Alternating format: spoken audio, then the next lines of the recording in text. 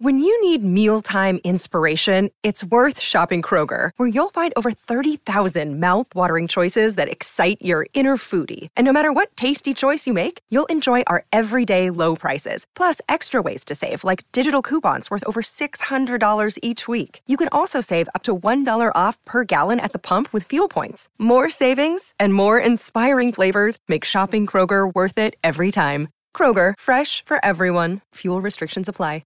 Another day is here, and you're ready for it. What to wear? Check. Breakfast, lunch, and dinner? Check. Planning for what's next and how to save for it? That's where Bank of America can help. For your financial to-dos, Bank of America has experts ready to help get you closer to your goals. Get started at one of our local financial centers or 24/7 in our mobile banking app. Find a location near you at bankofamerica.com/talktous. What would you like the power to do? Mobile banking requires downloading the app and is only available for select devices. Message and data rates may apply. Bank of America N.A., member FDIC. The title race is heating up.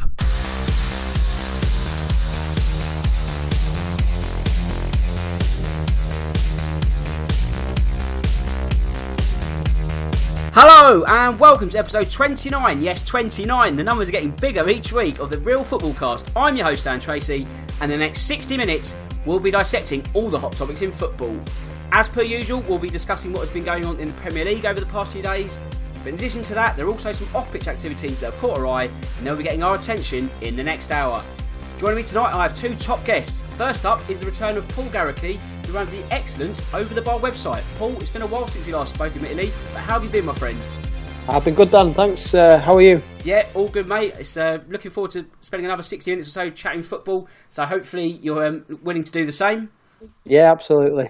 Great stuff. And also joining me tonight is, after such an impressive run out on Thursday's show, is Matthew, our resident Fulham fan. Now, Matthew's acting as, I guess, a super sub on this episode because I had someone drop out late. So big thanks on that front. But let's hope he turns in another match-winning performance tonight. Yeah, no worries. For the older people, think of it as Denmark in 1992. I think is a better analogy. That's a fantastic analogy. Great start, Matthew. That's why we have him on. Excellent analogy there. So, I best do some social media bits first, otherwise I'll be talking to the abyss once more. First, if you want to get in touch with me, you can. That's on Twitter, @StanTracy1983. Anything show related, please send it my way. You can find me via iTunes by searching for Real Football Cast. And if you use that platform, then don't forget to subscribe so you don't miss a single episode. And if you're not a fan of all things Apple, you can also find me on SoundCloud and Acast. While the easiest way to find all the links is by going to realfootballcast.com. As you should know by now, the Real Football Cast is sponsored by Loserpool. And what is Loserpool, I hear you ask? It's a game that sees betting turned on its head, with the focus being on the loser. If this has grabbed your interest, then be sure to visit loserpool.com and create an account. Especially as there's a new prize pool, which guarantees a winner £1,000 as per usual, but it's also free to enter. There's literally nothing stopping you. So the odds of winning are great. They're even better if you sign up. Right then, without out of the way, it's time to go live. And where should we go first? I guess we have to go where the title race is, really, because after mine and Matthew's midweek madness episode a few days ago, it's fair to say there's been a couple more twists and turns since then. So, Paul, obviously, you're a Man City fan, so there's not going to be a lot of, I guess, neutrality. But are you feeling more confident in the race for the title now? I mean, the margin's down to 3. You've got Everton on Wednesday, which I guess we can't really sort of cover because I don't know when people listen to this, it might be dated. But if we sort of look at the wider picture, is the target ready and locked on to be struck? Do you know, the first point you made about feeling confident, I'm not entirely sure I feel any better or worse than I did. Yeah. And I tell you why. It's more, like you said, there's the Everton game coming up this week, but also Chelsea. Fair point. And we're still in the FA Cup. Champions League games are, only a couple of weeks away as well. So we have to stretch the squad a bit thinner than what Liverpool will be doing. Granted, we probably have a bit more depth than they do. But I think we've also got, a couple more distractions over the next few weeks. And looking at the fixture list coming up to the end of the season, it's they've got quite a good run really as well. I think they've got to go to Old Trafford, haven't they? But so do we. And other than that, I can't really see them dropping too many points.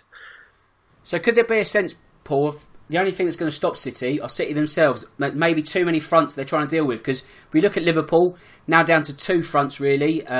Obviously going out the FA Cup in the 3rd round, whisper it quietly, and it wasn't really many tears sort of shed. So obviously Pep should be commended, I guess, for trying to go for all fronts. But could that be to your detriment? Yeah, it possibly could be. And last season, that was definitely his intention as well. It was just the game at Wigan where we went down to 10 men and conceded a good goal. But credit to Wigan that night; they deserved the win. This season, it's a little bit different in the sense that we're not running away with the lead of the league. And so we've got to keep our options open. It could be that the FA Cup in 3-4 weeks time, he decides that he's got to prioritise the league. If we get level with Liverpool, 3 points is nothing at this stage, obviously.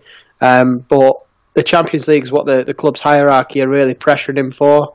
I mean, we've got a trip to Wembley at the end of February, but that's just one game. It's the FA Cup that could add a handful more games to your fixtures as well as the Champions League. So it's great that Liverpool have dropped a couple of points, but our own mistakes against Newcastle, Leicester at home, Crystal Palace at home, I can see a couple more of those sort of results slipping in for us, which won't do us any favours.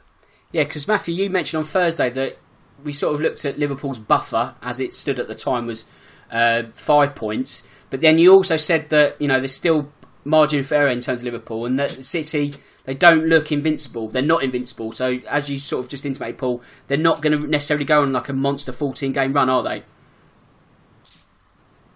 No, not indeed. And there's as the gap still stands at the moment, it's still 3 points. So it is still very much in Liverpool's hand. And as I said, it's not down to Manchester City to go on a 13-game winning run, because I think even Paul, in the most optimistic of terms, knows that there's going to be drop points somewhere down the line. You mentioned you've got Chelsea coming up on the weekend. You've still got to go to Old Trafford, and Manchester United seem to have sorted themselves out at this moment in time. So it's not going to be a very easy. I don't know. Have Man City got to play Spurs at any stage? Yeah, still got to host Spurs as well. So we're not still 100% sure whether or not Spurs, what frame of mind they're going to be at any one stage. Spurs are a very dangerous team. So yeah, everyone's sort of talking about Liverpool, how they're starting to bottle it now. But let us not forget that it is still very much in their hands. It's not like in 2013-14 where, yes, they had, I think like a 7-point gap or whatever, but Man City had 3 games in hand. At the moment, it is still, level amount of games played, but it is still very much in their hands. So I haven't gone through the whole thing, but I don't know off the top of my head who's got the quote-unquote harder run-in, as it were, who's got to play lower table sides if they're home and away, so on and so forth. But I still think it is very much in Liverpool's hands, but Manchester City, as they've shown, are not going to be going away without a fight. Yes, and if I stay with you, Matthew, that leads me to Sunday, because we mentioned on Thursday that, I think it was me actually, I said City were going to be something of a wounded animal, and you almost felt sorry for the team that had to face them next after their sort of defeat to Newcastle. So it was Arsenal who picked the short straw. It's fair to say they were certainly second best at the Etihad, weren't they? Because, I mean, any game plan you have, you can't legislate going behind after 49 seconds, can you? No, indeed. But I think that some level of credit needs to be given to Arsenal for at least showing a little bit of fight. Yeah, that's true. Because other sides have sort of capitulated and threw in the game plan. But they did, okay to some extent. And in any other day, I can't remember if it was Aguero's second or third goal that went in off his hand. Third. On another day, that might be given, as a free kick. Although I personally didn't see anything wrong with it. But the level of refereeing these days, you just never know. But yeah, I just quickly switch to Arsenal. I think that it does show that Unai Emery still has a little bit of work to go. But in fairness, Arsenal in the past have gone to Manchester and gone to the big clubs and been incredibly poor. At least here you're showing there's a little bit more improvement because there was a little bit more fight in the Arsenal team. So it just shows that they're not willing to back down, as easy as they used to. Yeah, I guess that's a fair enough statement. They didn't shame themselves or embarrass themselves. It could have on another day been 5 to City if they were really in the mood. But at the same time, Paul, we talk about not legislating after conceding after 49 seconds. Also, City's second goal, Mustafi was woefully playing people on side. There was so much distance. I mean, you'd be infuriated if you're Unai Emery because, like I say, any sort of tactical plan that you've worked over on the week is just undone by a moment of madness there, isn't it? Yeah, and do you know what makes that defensive? I'm not even going to call it an error, just stupidity. Yes. Not even to rush out like that. And what makes it worse is when I was at the game, all right, we'd scored within the first minute, but for a good 20 minutes or so, it didn't look as if Arsenal were fazed by that. They still had a lot of drive, a lot of energy. I was so impressed with Lacazette and Aubameyang for their work off the ball for two strikers. How much effort they were putting in, and it really was their own sort of undoing with Mustafi's mistake. And then I think it was also the clearance later on that sort of started the move for our third goal. For our first goal. Yeah. It was their own. It was their own doing that brought on the problems for them. So you can't legislate for it, but at the same time, as much as I do have a bit of time for errors, the thing is Arsenal were trying, and then it was the second goal. They seemed to give up. You could see it. They were very impressive first 25 minutes of the game, and if you saw the body language and the lack of effort in the last 25 minutes of the game, it was chalk and cheese. It was ridiculous. We're a very flaky team, I'd say. And it was kind of their season so far summed up in 90 minutes in a lot of ways. I know you might like to hear this as a Spurs fan, but I don't think Arsenal really have that much hope to finish it top 5 this season, or top 6. It's going to be the best they can hope for, really. Do you know what, Paul? That was going to be my next question.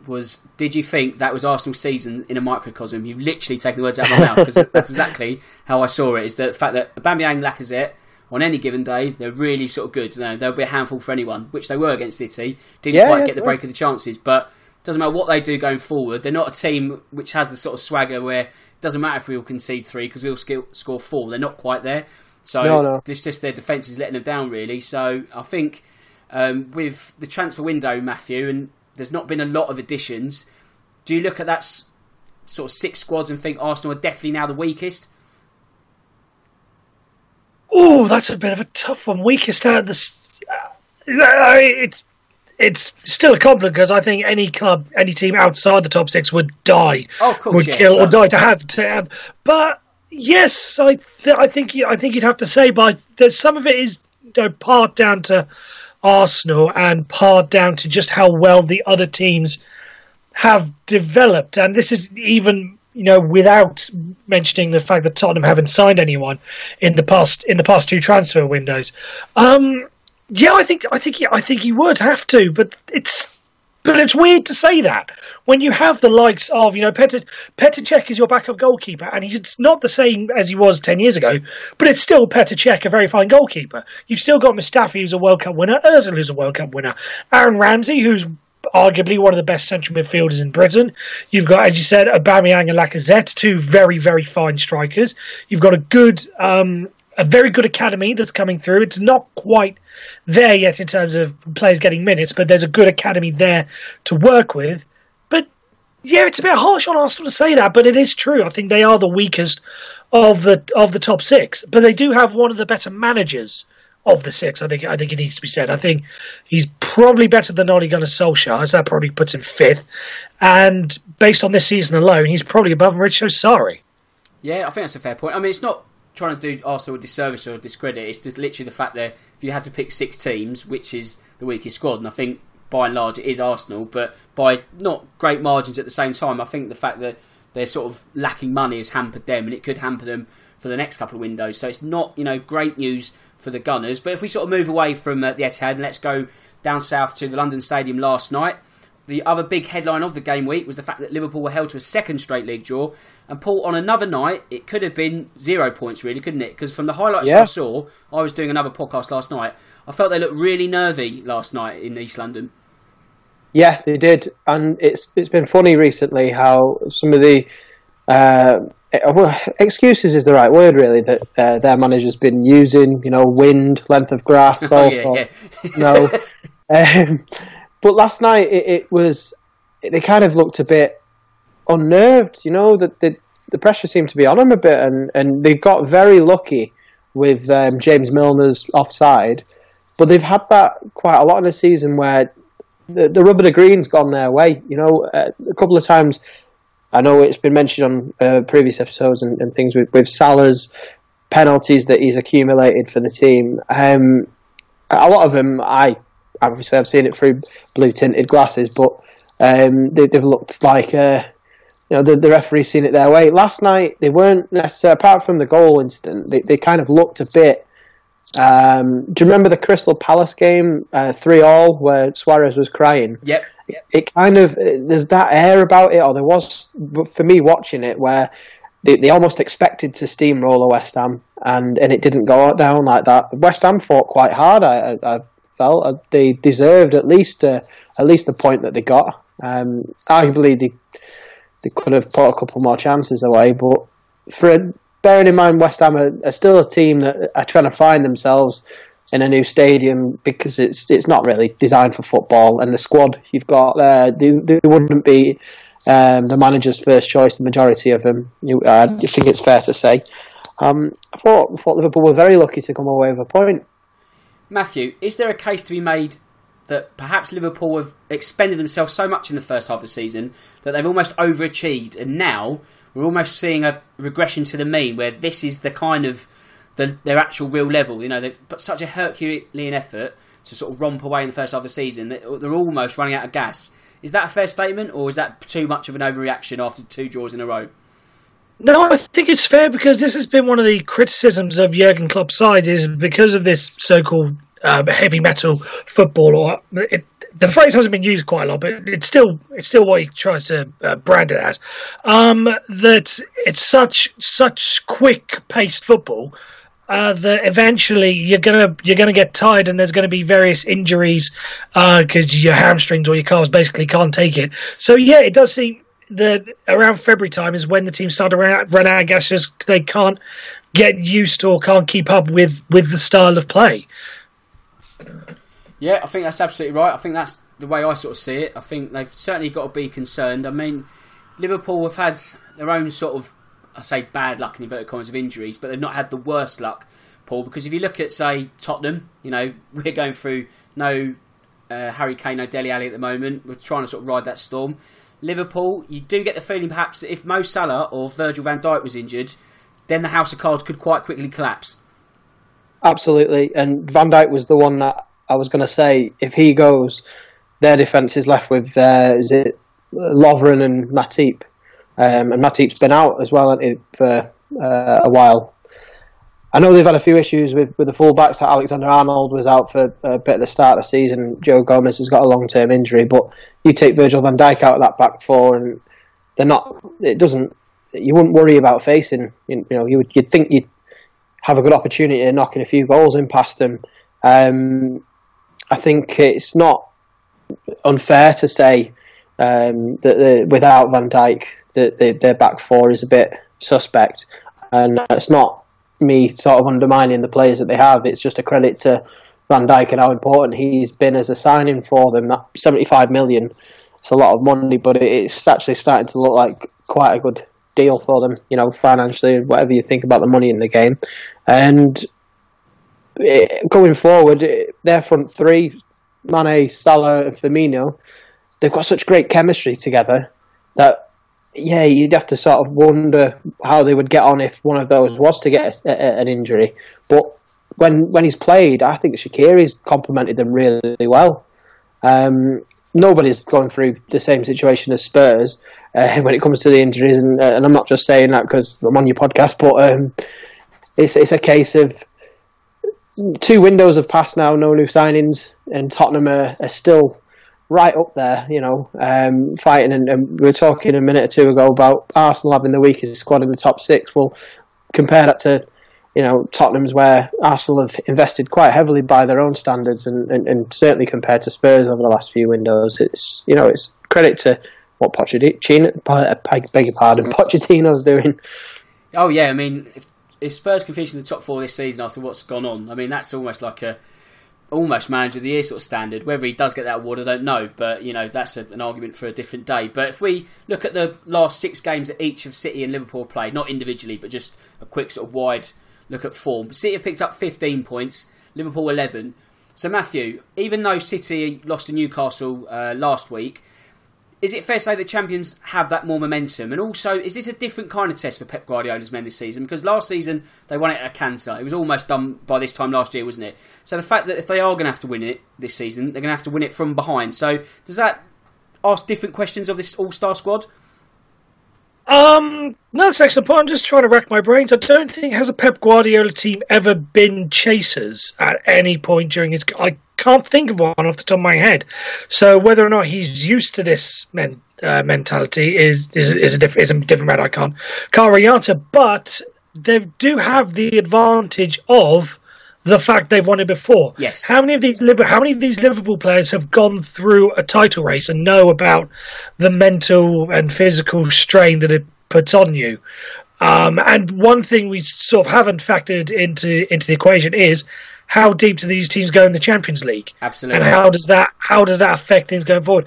If Liverpool get knocked out in the first round, does that automatically give them the advantage? If Manchester City get knocked out in the first round. And I heard them talking on the Sunday supplement that Manchester City really at this stage, their main aim should be the Champions League. Because you can go and win the Premier League, I know, a bit flippant to say, but you can go and win the Premier League any season. And you probably did it arguably the best that any team ever did it last year. So what else is there to prove by winning the Premier League this year? Surely, if you want to sort of put yourself as one of the elite's all-time great ever teams, you've got to go and win something in Europe. So surely that should be their priority this year. Whether or not Pep Guardiola is going to actually come out and say that, or at least say to the players, right, yes, we did that, but we've got bigger things to focus on. So I think that's one of these things that hasn't really been mentioned in this title race is where are these, we mentioned the fixtures, where are these fixtures, where are these teams going to be in 2 months' time? Are they going to be? How many tournaments are they going to be in? And how much of a strain is that going to take on the squad? Paul, do you think there's a certain element of truth in the fact that the Champions League might secretly be the bigger fish to fry here? Because obviously, like I say, Premier League titles have now been delivered to the Etihad, but not conquering Europe. That's still the one thing that eludes you as the club. And obviously, Pep's come in with that real sort of remit in mind. Obviously, it's great winning domestic silverware, but you're not quite Kings of Europe just yet. So, whisper it quietly. Is that what you're really going for? I know he wants to win everything, but surely if it does come to shove, is it the European direction? Well, I'll give you sort of two answers that two explanations that will shape the answer. Okay. From the club's point of view, the Champions League is the top priority. It's commercially the biggest one. It's the one that really stamps your authority in the standings of the branding of football, which is what the whole aim is. City are out there trying to become a brand. It's not just a case of being a football club that has success. It's about getting that, have your badges known as well as the McDonald's Golden Arches. From a fan point of view, and this is me being quite selfish, but I think that there's more merit in winning back-to-back Premier League titles than there is in winning 16 games of a Champions League knockout tournament. Now, it's a case of 38 games is a very attritional thing, and it's a true sign of your quality if you can do that back-to-back. And it's a lot harder in the second year as reigning champions to go to places where everybody wants your scalp. Everyone wants to be it. Even the minnows really up their game, not because they don't want to, say if we're playing bottom of the league Huddersfield next week, they don't want to concede 5-0 because obviously in a relegation fight it affects their goal difference and everything. They also want to try and give their fans a lift by getting a good result against the champions. So you've got a completely different challenge for the second year when you've just won the league. So I think that winning back-to-back really takes a lot more doing and gives a team more credit. And from a club perspective as well, you could say that means that when people think of the Premier League, they see your club as being the top dog because you've done it back-to-back. But because of the commercial assets and because of the global reach, the Champions League is what the club will prioritise and what they're definitely pressuring the manager to go for this season, particularly given how that the draw has been quite kind to us so far with Schalke.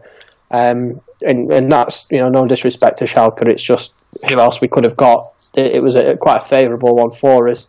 But fans definitely prioritise the Premier League. I'd also say City are quite different to most other clubs, is that we as a fan base haven't taken to the UEFA competitions as well as other clubs, and there's a lot of off the field issues that go with that that we don't really need to get into here, but typically there's not the same appetite from the fan base as there is the club towards the Champions League. So it would be Premier League if you ask the fan, but it'd be the Champions League if you ask the club. I mean, you're absolutely right in the sense of the Premier League. It's no coincidence that no team has won it back-to-back since United in 2009. So you're right in the sense that, we always say it's hard to win, harder to defend it, and it has proved exactly that over the past decade. I think there's certain similar parallels to Tottenham, where you sort of mentioned the club want to win one thing and the fans want another. Tottenham fans were up in arms when we went out of 2 cup competitions in the space of a week, not because we've just exited 2 cups, but there was almost a certain feeling that Pochettino perhaps threw the game against Palace in terms of the line-up, and people were going, well, why didn't he go full strength when we could have won a cup? And then you win 2 league games, and the end starts to justify the means all of a sudden, because then the top 4 solidified. So there's no real right or wrong answer. It's not black and white. It's very subjective, but it's always sort of interesting to see what the sort of stances of a club and their fan base, and that usually the two don't tend to marry together. But if we step away from the title race and move, unfortunately, Matthew, to the bottom of the table, it's time to shed a bit more light on Fulham. So, Matthew, we spoke last week about your hopes that the win over Brighton in midweek previous was not going to be won in isolation. Unfortunately, you couldn't build on it against Palace. So where did it all go wrong at Selhurst Park? Claudio Ranieri decided to change what was a winning formula. And I know... Yeah, we did. I'll talk about what Claudio Ranieri did today in a minute, but I just want to quickly touch on the game. And he, as I said, he basically ruined a winning formula, even though we're only going off one half of football against Brighton, who aren't the greatest of teams. But surely the idea has got to be, right, this worked, let's carry on with that idea. We shouldn't have gone back to 5 at the back or 3 at the back, however you see it. We needed to stick with what was working against Brighton. Now, as I said last week, it sort of struck as a season, as what happened when we had Mark Hughes in charge, and basically the players, I don't want to say revolted, but basically he went up to Mark Hughes and said, your style of play isn't working. We're going back to what did us well under Roy Hodgson. And it seemed that way again, as I said last week, it seemed that way against Brighton. The players went to Ranieri and said, your way's not working. We're going back to what happened under Slavica Kanovic. And it seemed to, that idea seemed to have lasted only 45 minutes. And, I think I put it in the loser pool thing last week. It just shows something that Wilfried Zaha and his incredible non-losing record or winning record or whatever it is for Crystal Palace, how important it is to them. That the first game where he's out for them and we can't beat them, it just strikes us something. Now you mentioned Claudio Ranieri, and something's come out in the press today, and I really want to get into this. He basically told or said about Alexander Mitrovic that if he plays well and scores sort of 10 to 15 goals this season, that even if we're relegated, he can get himself a move to a big club. Now that just sort of came across as the manager doesn't really care about the club. He's basically only looking after himself. And if an outsider won't know this, but the way that Alexander Mitrovic has endeared himself to the fans, and we've endeared himself to him, it's something that hasn't really been seen probably since the Europa League side, of someone, right, he gets it. He really wants to fight for this club, which is something Alexander Mitrovic has. And Claudio Ranieri in February is basically selling him off. Basically saying, right, even if we're relegated, he's automatically gone. Rather than saying, we would ideally like to keep hold of him, but if an offer comes in, then we may not be able to refuse. He's basically already getting rid of him. And the fact that he says, he could go to a good team, what does that say about you? The fact that you think that the club you have is a bad club. Surely it should be on you to turn us from a bad club, if you so perceive it that way, into a good club.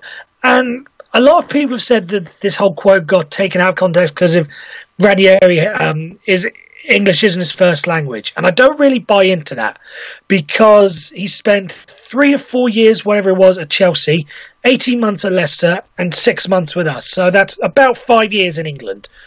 I'm not buying for a second that this was lost in translation. He should know his English by now.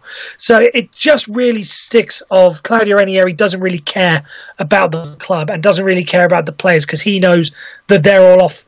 He knows they're all off in the summer rather than trying to keep them. And, he's on a multi-year contract. Whether or not he sees himself as the man to bring us back up, I personally think there's an argument for it.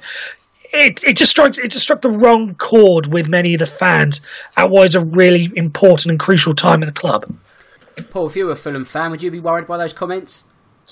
I'm not so sure about worried, but I'd be a little bit disheartened by it. Worried, no, I think Claudio Ranieri is the type of manager who, he's quite honest and he's probably chosen his words quite badly there, but he definitely puts all of his effort into the job he's doing.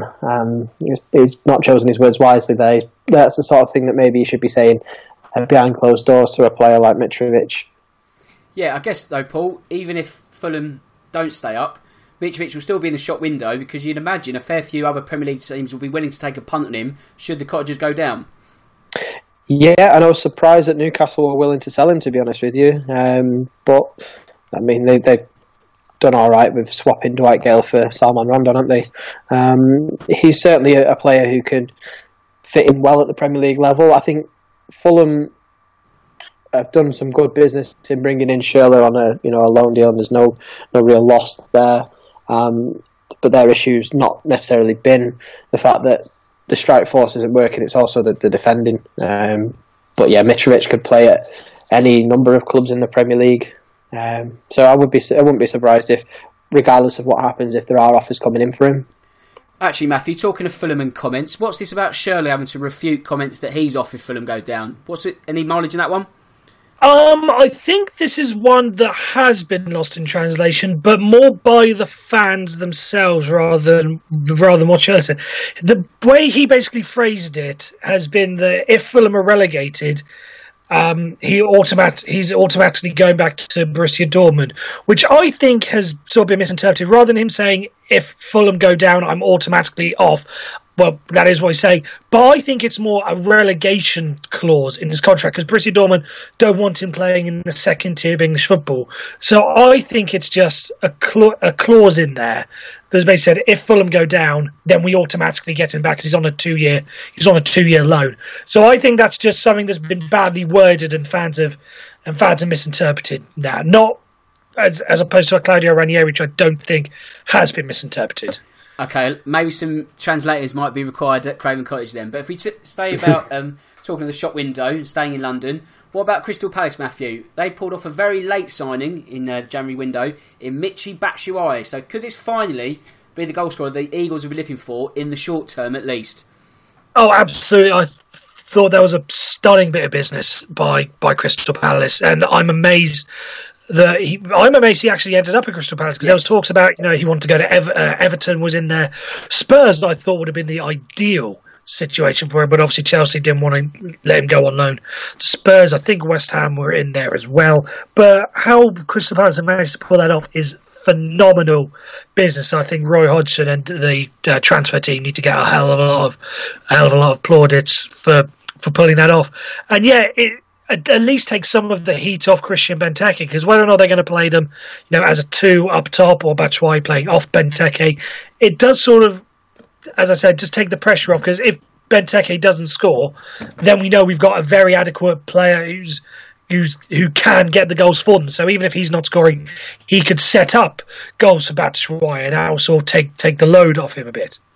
And I guess in a sense, Paul, Batshuayi, he's also in the shop window because if he scores goals that keep Palace up or keep their head above water, he then creates a whole new wave of interest from Premier League clubs and abroad. Or Chelsea could finally go, do you know what, let's actually make him a member of their first team squad. So it's pretty much a win-win for all parties if Batshuayi can actually deliver the goals.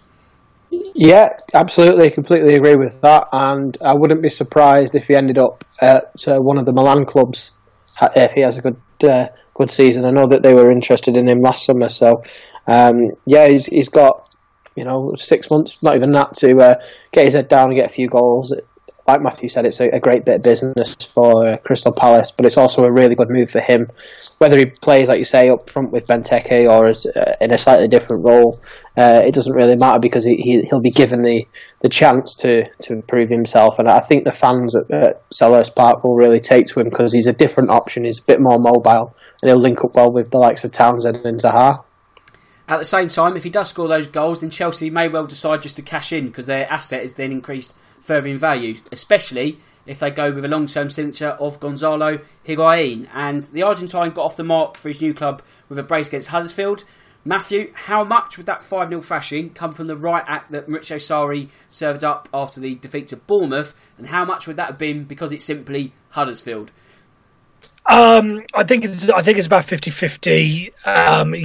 Yes, it was Huddersfield, but at the same time, it would have given a lot of players the chance to actually go out and prove themselves and say, yes, this is Huddersfield. But at the same time, they still have to go out and do their duty. And I think Gonzalo Higuain obviously showed the fact that he may have just been the missing piece of the puzzle, because he's been one of the, not elite, but one of the good strikers in the world for a bit of a long time, even though he's getting on a bit. And maybe as I said, maybe he's just the missing piece of the puzzle. And this finally is what gets Chelsea back on track. For a while they were playing with Eden Hazard as a false nine, whereas now they have a target man, and it allows Eden Hazard to sort of play a little bit more freely rather than taking on all the striking responsibilities. So off the back of one game, it appears to be a very shrewd move by them. I wonder if Higuain, he's obviously there on loan until the end of the season.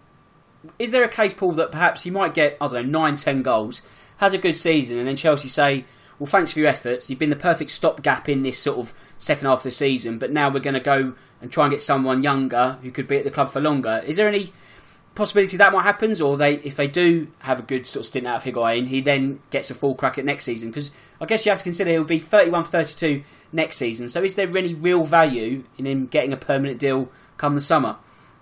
I think that is something that will depend very much on the manager, because what Gonzalo Higuain's brought to Chelsea isn't just the fact that he is a top-draw striker. He's bringing in the fact that he knows how the manager wants to play.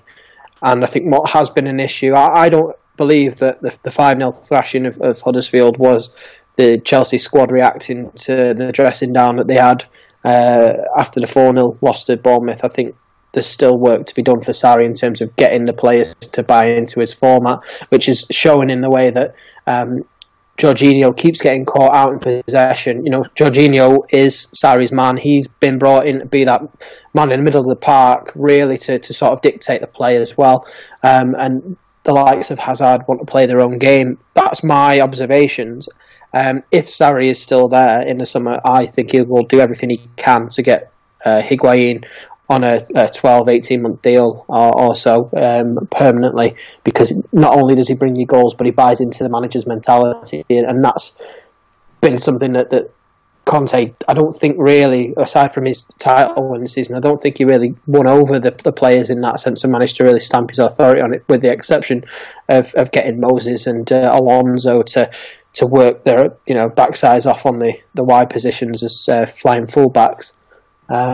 So if the manager's still there, which there's still some doubt about, because apparently Hazard has a lot of power at that club and isn't the best of friends with him, then yeah, I think Higuain will stay on a permanent deal. Yeah, I think that's a very fair point, actually. It might be the manager, whoever that is, dictates whether Higuain stays or not. But that win on Saturday sees Chelsea move back into fourth place as the race for the final Champions League place now intensifies. It's Man United nipping at their heels now as Ollie stays unbeaten. The Red Devils got the better of Leicester on Sunday. But Matthew, is it fair to say that they weren't at their best at the King Power? No, but I mentioned this last week that their draw against Burnley showed the thing of United of old. This is just a continuation of United of old, because what did we say all those years under Sir Alex Ferguson? Man United don't have to be perfect, but they can grind out a result against the best of them. And my word, they managed to grind out a result there. And not exactly the best going forward, but once they got the goal, they were very, very good at the back. So it it is just another mark on. No, Paul's not going to like me saying this, but this is another mark on saying Manchester United are back to some extent. Whether or not they're going to be back fully, whether or not Jose Mourinho left them in such a big hole that they can't catch up to the rest of the top four. But it is to some extent enjoyable and fun watching Manchester United again. Yeah, I mean they've certainly got their swagger back, Paul. I mean that game on Sunday under Mourinho, dare I say, it would have been, a point at best, or maybe not even any. I think that's fair to say, yeah.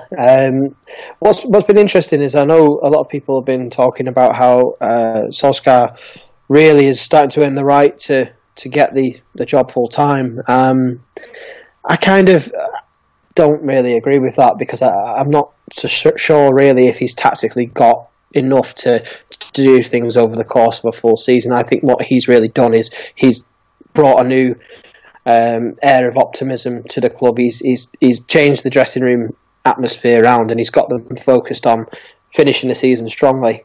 But I don't think he's really the right man to take them beyond it. But like you say, this is the sort of game where under the previous manager they clearly weren't happy and wouldn't have shown the same spirit. Wouldn't have come away with a result.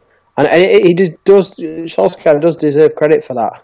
He's getting them fired up, and they are a team now who you don't want to play against at the moment. They're in form, with the exception of the Burnley result, which they grounded out and got a point from.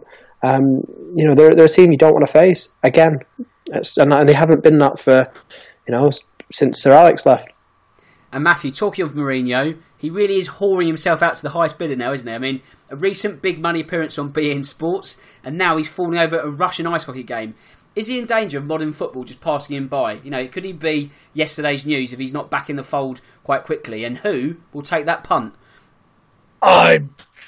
You took the words right out of my mouth. I think he does need to get himself a job and get a job fast. Who's going to take him, though? I think there is still an element of Jose. It is still Jose Mourinho, so he will probably be able to still command a fee for a big club. I'm not automatically relegating him now to upper mid-table clubs or whatever league. So I have no idea. Maybe he wants to go back to Italy. I have no idea what's going on at Juventus, but maybe there's an opening there in the summer. I don't know, but that wouldn't shock me if he ends up at a big name club. Maybe he wants to go to Germany. I know Bayern Munich are on a bit of a rocky patch at the moment. Maybe he sees himself as the man to turn around and get Bayern Munich back to their former glory. So on and so forth. So yeah, I do think that he is still there for a big club, but he does have to be quick. I mean, if he went to Germany, he could emulate Carlo Ancelotti, because Ancelotti's won titles in Italy, Germany, England and Spain, so I guess there's always that, but whether he can sort of continue that accolade, I don't know. But actually, talking about Man United managers, it just reminded me of Paul Ince's comments. And Paul, what did you think of those? Because he was he made the comments on Saturday and then tried to sort of awkwardly backpedal by writing a really long article on the BBC Sport website, which didn't really do him any favours. Is there an element of truth, or is it just like, Paul, just shut up, like, what are you doing? Like, what did you make of all that? I think it was a bit foot in mouth, wasn't it? Wasn't it? Yes. Yeah. Do you know, it's strange with him. I thought, we're talking about 10 years ago, wasn't it, when he was last in management, really? At Premier League level, was it Blackburn? Blackburn, that's right, yep. Yeah, and all he had to do there was really steady the ship, but he didn't manage to do that. So I'm not really sure that he would be able to, one, command the respect of the Man United dressing room, and two, really have the know-how to do it. I think he's obviously trying to backtrack because he knows it was a daft thing to say. Well, exactly. I mean, let's be honest, Man United fans would never take to him as being manager for the simple fact that he went to Inter Milan and then played for Liverpool. So it's never going to really get out of first gear, that idea, is it? But if we talk about the team that United beat, that was Leicester, Matthew, and they continue to blow hot and cold, more cold in all honesty, but they find themselves now in the bottom half of the table.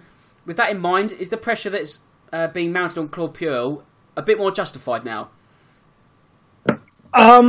No, I don't think any pressure is justified, because we do still need to remind ourselves, yes, they won the title a couple of years ago, but it is still Leicester City. What more can you really expect or demand of them than to be a mid-table Premier League club? So I think some of it's unfair, and I've never been a fan of this whole. I want to go to football to be entertained.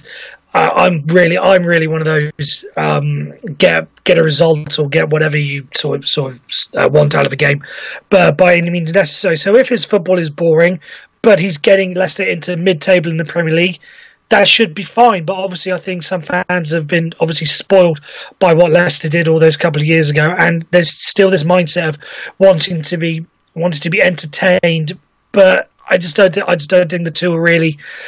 If you have to choose one or the other, being entertained or getting results, then you have to be getting results. And it's still mid-table Premier League. What more should we be expecting Leicester to do? Yeah, I think you're right in the sense that Leicester's expectations have been raised to the point where anything outside a top four finish and the manager's not doing a good job, which is incredibly unfair because they've almost erased any memory they had pre-Premier League title. So it's like, what is Leicester's new level? And you'd have to sort of think this, really. So it's not something that Leicester fans will want to hear, but it is the harsh reality. And dare I say, 2 or 3 wins, they could be back in the mix for Europa League place due to the sort of volatility of that mid-table bracket. And, Leicester fans would love to be 7th, and a place that is currently occupied by Wolves. So they swept Everton away at Goodison Park on Saturday. And Paul, if you look on Twitter, it seems the value of silver is decreasing ever further. So, admittedly, it's not the best barometer of fan opinion, but it looks like the Toffees boss is starting to become a little unstuck. Yep, I completely agree. But I think Everton are also in a difficult position as a club. Yes. Because, they tried so hard to get him, and it upset Watford, didn't they? And it was all that kerfuffle. And the fact that they made such a big deal about finally getting him and wanted to sort of say, we've turned a corner, we don't need Allardyce's sort of stale football, we just need someone who can try and express and take the club in a new direction. It's difficult for them to turn around now when he's not even had a full run of the season and get rid of him. But clearly the fans aren't impressed. And I know this has been said by a few people, but when you watch Everton play now, it does look like they're trapped between two styles, where they in a final third, they want to express themselves, and in some games it pays off really well, or in some moments of games it pays off really well, and there are other times where it looks like they haven't got a game plan.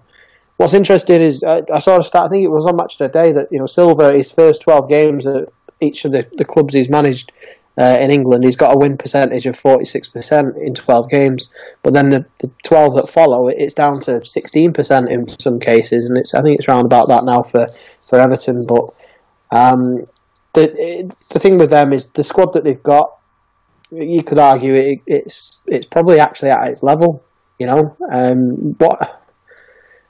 There's a mixture of styles, and I think until they want to buy into a particular style and have got the opportunity to shift some deadwood, then they're still going to have these problems regardless of who's in charge. But there was a look on his face against when the full-time whistle went against Wolves where you kind of think that he's started to feel the heat now. Yeah, I think you're right. I mean, me and Matthew spoke about Marco Silva last week, and we sort of had a shared consensus. I posed the question to Matthew, has Marco Silva got an air of Emperor's new clothes about him? That the fact that, he's come in at Hull, did a few months, admittedly that's, the part of the season he went in. Watford, 4 months or so, flirted with Everton, and then, he's not done a full season in the Premier League. And it's the fact that he's a foreign manager, and he has this sort of air about him, he doesn't seem too bad a bloke, and everyone sort of bought into it. But he's not really doing anything to convince. If this was an English manager, he wouldn't get the opportunity in the first place, and he certainly wouldn't get the time if Everton were in this situation. So why is Silva, being treated as, or being lauded as this bright young thing, when he's not actually done anything to really warrant that tag? Yeah, he's a false dawn, really, yes. Isn't he? And he's supposed to be a great tactician. That's right. But watching his teams play, I'm yet to be convinced. Well, yes, and I think Jermaine Jenner said it on Match of the Day. He said that he doesn't understand what Everton are. There's two schools of thought of what they're trying to be, and neither's working. They're almost cancelling each other out. So, I think for where they are, I think you're absolutely right. It's almost par. They're not underachieving because they just hasn't got the quality at the squad at the moment. I think it's going to be a transitional period for the club as a whole. But Matthew, they didn't spend too much if anything, in January? I can't sort of look at my notes at the moment, but is that perhaps the Everton board hedging their bets and thinking we don't want to pump too much more money in just in case it goes further south and we've got to get a new manager in the summer? There is part of that, but there is part of, and this is something you're going to be familiar with, aren't they looking to move to a new stadium in the very near future? Yes, I guess are they start to stockpile? I just want to flip it just for 1 second and go into the other dugout. You mentioned about Mauricio Pochettino maybe being in terms for manager of the year. If Nuno Santo keeps Wolves in 7th place, yes, he's nailed on for manager of the year, and I don't want to hear a word. I don't want to hear a word against it. What he's done with that Wolves squad has been fantastic this season. Oh no, I couldn't argue with that, mate. I mean, like I said last week, if Pochettino did go elsewhere in the summer, I'd want Tottenham to be knocking on the Molineux door the next morning, because I think Nuno Espirito Santo has done an amazing job. And I think, we said last week that it's either he leads a project somewhere else or Wolves could be that project that just keeps going further up the table. Because, to be honest, Paul, there's not a lot stopping him over the next sort of few years if this trajectory keeps going. No, they've got a fantastic squad. They've got a reasonably modern ground in one end, haven't they? And I know the other bits are still being worked on, but it's an impressive stadium nonetheless. They've got a good solid fan base. There's room to build. The football that Nuno's got them playing is just it. And we played them in the cup last year when they were still, they're still a championship team and they were finding their feet. But the way that he'd got them all organised as a unit, everyone knew what their role was, and when a certain player was caught out of position, one of his teammates knew what the job would be to fill in, and he's carried that on this season. All right, they had a bit of a lull, didn't they, after making a fairly bright start? I think it was around October time they had a bit of a lull. But what we're seeing now is that they've stuck to the game plan, and it's really paying off. That Jimenez up front, he's really found his goal-scoring form of late. But it's not just that the business they've done is clever as well. Neves in midfield, I know quite a lot of people have got fed up with him in the fantasy football stakes because he's not getting as many goals as they like, but he is running that midfield and he's doing it beyond his years. He's only about 21, 22, isn't he? Yep. But he's playing with such a cool head. City were actually looking at him last summer, but they sort of died off. I think after Wolves turned around and said that if they were to sell him, they'd want £100 million for him. And they're every right to put that price tag on his head because he's looking the real deal. But it's all down to the way the manager's got all of those players understanding their jobs and buying into the team ethic of working for one another. I mean, if anyone's going to break the big six, I reckon it's Wolves over the next few years. I don't think Everton tries they might. I think they've had their crack and I think they've been usurped. But let's just quickly sort of wrap up the rest of the Premier League in the 5-10 minutes we've got left. Burnley, Matthew, they finally got a penalty after 68 league matches. I mean, how much of that, in terms of not getting a spot kick, is Sean Dyche having his tinfoil hat on, conspiracy theories and all that? More importantly, what on earth is Peter Crouch doing in the Premier League again at 38? No, I think we discussed this last week. The fact that Peter Crouch, the fact he's only 30, he's 38. He seems to have been around. He seems to have been around for a lot more. I expected him to be in his 40s. But back to the initial point. Yeah, I think there is some element of the tin hat. It's only Burnley, so whether or not they get the officials on their side down to as much as the big clubs, I think there is some element to that, but not as much as Sean Dyche would have you believe. But it is one of the fun stats. Everyone likes it. When was the last time X penalty was given? Like when was the last? I think Man United went 7 years. I think it was, without giving away a penalty at the Stretford end. It is one of those fun stats you like to bring up, and now that's over. We need to look forward to whatever the next one is. Yeah, unfortunately, it's just earmarked in history now. But I guess, Paul, is there something to be made of the fact that you've got to at least create chances to get at least in that sort of penalty sort of remit, I guess? I mean, I haven't got the numbers in front of me, but is there something to be said that if you're not creating chances, then you're not going to get anywhere near a penalty anyway? Yeah, absolutely. And I felt watching that match back as well that they were lucky not to get one early on as well. Yes, Ashley Barnes, wasn't it? That's right. Yeah, he booked for diving and it was never a dive. You've got to get yourself in the positions to give the referee something to think about, exactly like you said. And I don't think there's any agenda against Burnley from the hierarchy. I think if they're not in the box and they're not causing the defenders any worry, then they're not going to be in with a shout for a penalty. And also, probably you've got to get the ball on the ground a bit more. Just the fact that they like an aerial game. Yeah. You're not really going to get penalties unless it's errant handballs, are you? So maybe that's some sort of food for thought as well. But also around the Premier League, Watford and Brighton played out stalemate, so we won't bother with that one. Cardiff got the better of Bournemouth in what was certainly an emotional evening at the Cardiff Stadium, while Spurs left it very late again to get the better of Newcastle at Wembley, something you can hear more in full, shall I say, on the eSpurs podcast that I also host. That's also out. So the last bit of admin, just got to play the Bills, and that's because it's time for our Loserpool Picks of the Week. So, Matthew, you went for your own team to win last week, probably a bit of a misguided punch, shall I say. What have you got for me this week? Who's your guaranteed loser? I think we sort of talked about last week how and you mentioned earlier the effect or the cap. Sorry, let me start that again. We mentioned last week the idea of like the wounded animal Chelsea going up against Bournemouth and having to fire back against Huddersfield. I think in a similar vein of form, Liverpool have got Bournemouth this week, and they're going to want to really bounce back after their game against West Ham. So I'm saying AFC Bournemouth are the guaranteed losers this week. Good shout. And Paul, what have you got for me? I'm hoping Bournemouth can pull something out the bag at Anfield, to be honest with you. But I'm going to go with Huddersfield, and I think it might be overthinking it, but I'm expecting Arsenal to be fired up to take advantage of a very poor Huddersfield outfit. Yeah, I think that's a very solid shout. In that case, I'm going to go for Chelsea, actually. Bit of a risky one, but I think that Pep is not going to want to give Chelsea a confidence boost going to the Carabao Cup final. You know, if Chelsea win 2 in a row, that's going to sort of boost their ego even further for a Wembley trip. I think lessons will be learnt from the game at Stamford Bridge.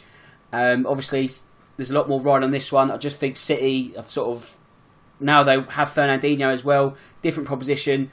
So more risk, not I don't get any more reward for it, but I'm going to put my money on Chelsea to lose away at City on Sunday. So just to recap, Matthew's gone for Bournemouth to lose away at Liverpool. Paul's gone for Huddersfield to lose at home to Arsenal, and I've gone for Chelsea to lose away at Manchester City. And they are our Loserpool Picks of the Week. And that is just about full time. So last bit of admin after the Loserpool Picks is to thank my guests. Paul, it's been an absolute pleasure. Thanks ever so much for coming on. I hope you've enjoyed the show. Thank you very much. I've had a great time, yes. Excellent. Let's make sure we do it again soon, definitely. And Matthew, like I said off show, thanks ever so much for coming in at the I guess the 11th hour or so. Perfect super sub work. We'll definitely do this again soon, I hope. No worries, absolute pleasure to be on as it always is. Excellent. And it just leaves me to say that my name's Dan Tracy. This is the Real Football Cast in association with Loserpool. And until next time, goodbye.